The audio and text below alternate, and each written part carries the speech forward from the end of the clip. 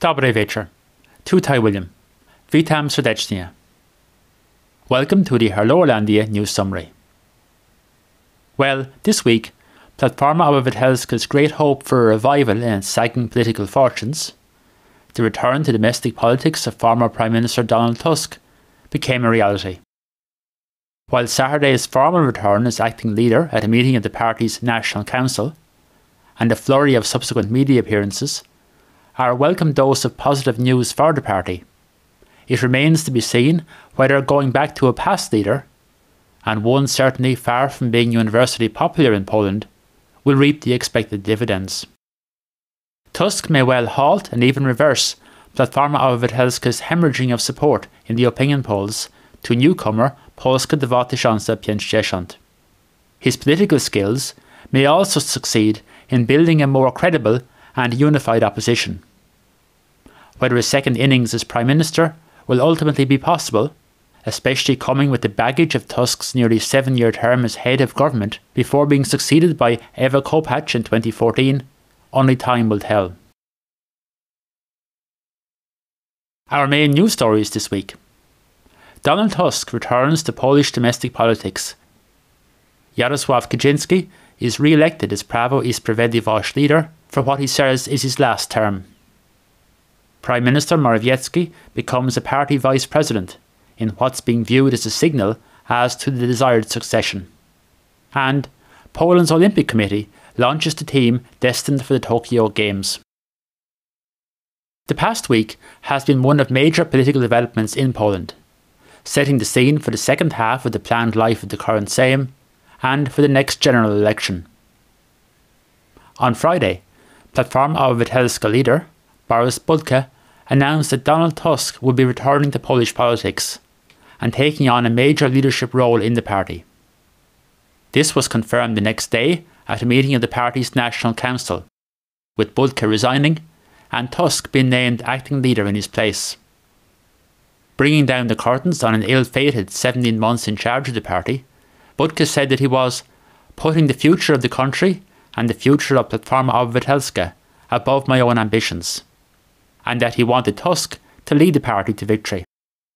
Tusk said he was giving up his role as president of the European People's Party to devote himself full-time to Polish politics. In strident remarks, he commented that, "Today, evil rules in Poland, and we are going out onto the field to fight this evil. The evil that Prawo i Sprawiedliwość has done is so evident, shameless and permanent. It happens every day, in every manner." The former Prime Minister moved rapidly both to cement existing alliances and to attempt to address a major political albatross from his period in government.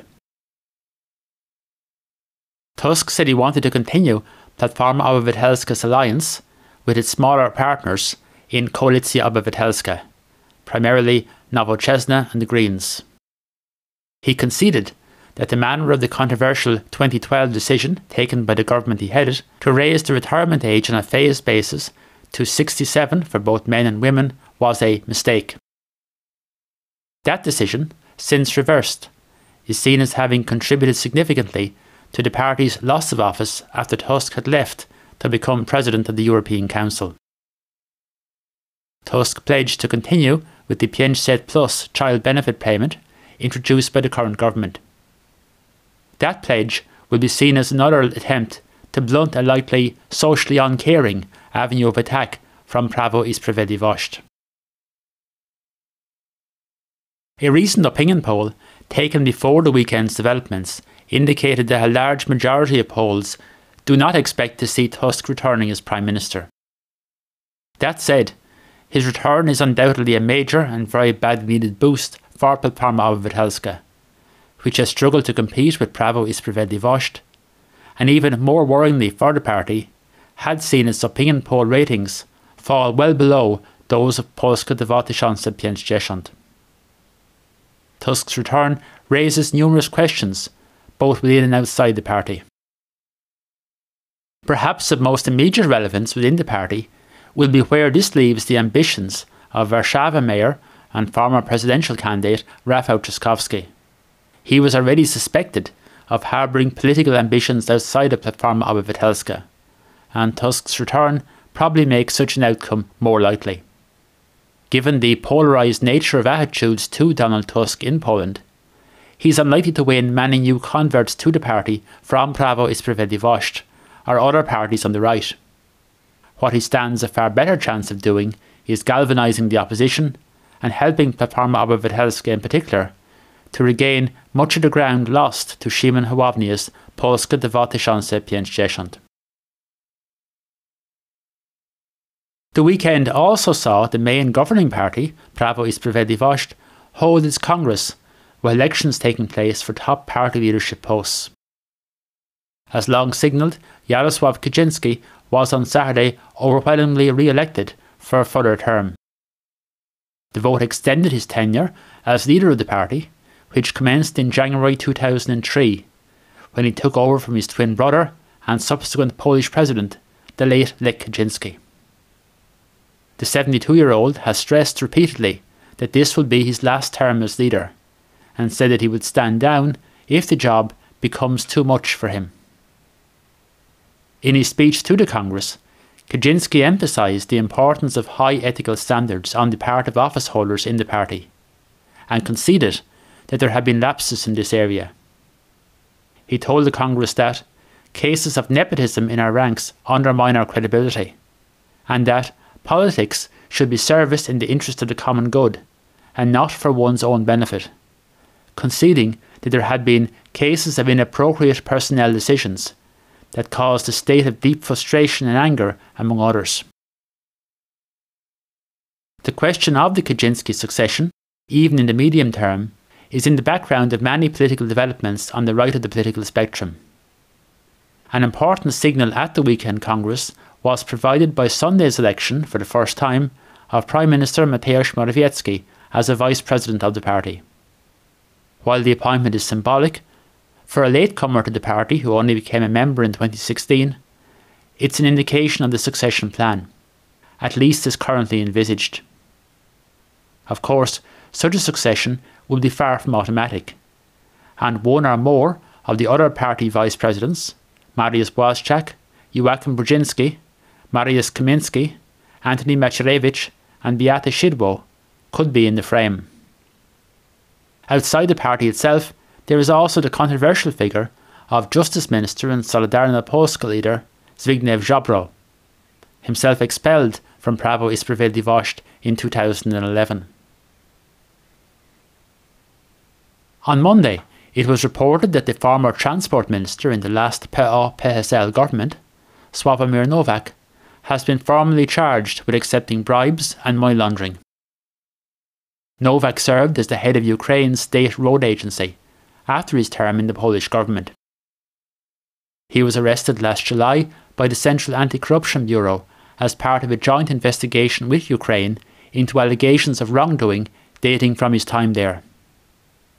The Warszawa district prosecutor, Mariusz Dubowski, said that Nowak is facing 17 charges, including money laundering and heading a criminal group. He is alleged to have accepted bribes of 6.5 million złotych and solicited a further 4.5 million złotych. Throughout the long investigation, Nowak has strenuously protested his innocence.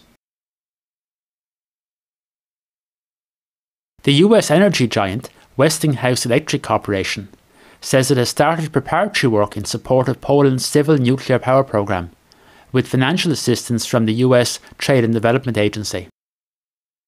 The company's front-end engineering and design project is designed to help win the contract for the construction of Poland's first nuclear power station, and forms part of the implementation of an intergovernmental agreement between the US and Poland on civil nuclear cooperation signed last October. President Andrzej Duda, in an interview with public broadcaster TVP on Sunday, said Poland's move to include nuclear energy in its energy mix will both help the climate and ensure economic sovereignty and security.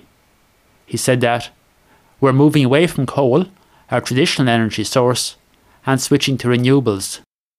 But we also need a stable and reliable source of electricity."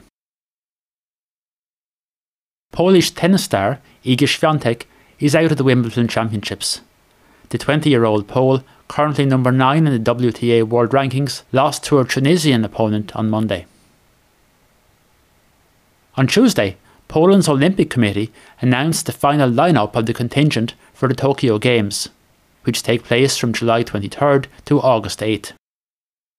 Poland will have 215 athletes competing, comprising 112 men and 103 women, under the Team Polska slogan Jesteśmy jedną drużynką. Not that they will need any extra motivation, but the committee also announced cash incentives for athletes and coaches to secure medals, including 120,000 złotych for an athlete winning an individual gold medal. I suspect that after the recent European Soccer Championship, Polish soccer fans will be hoping that the country is due some good fortune in Tokyo. That's all for this week.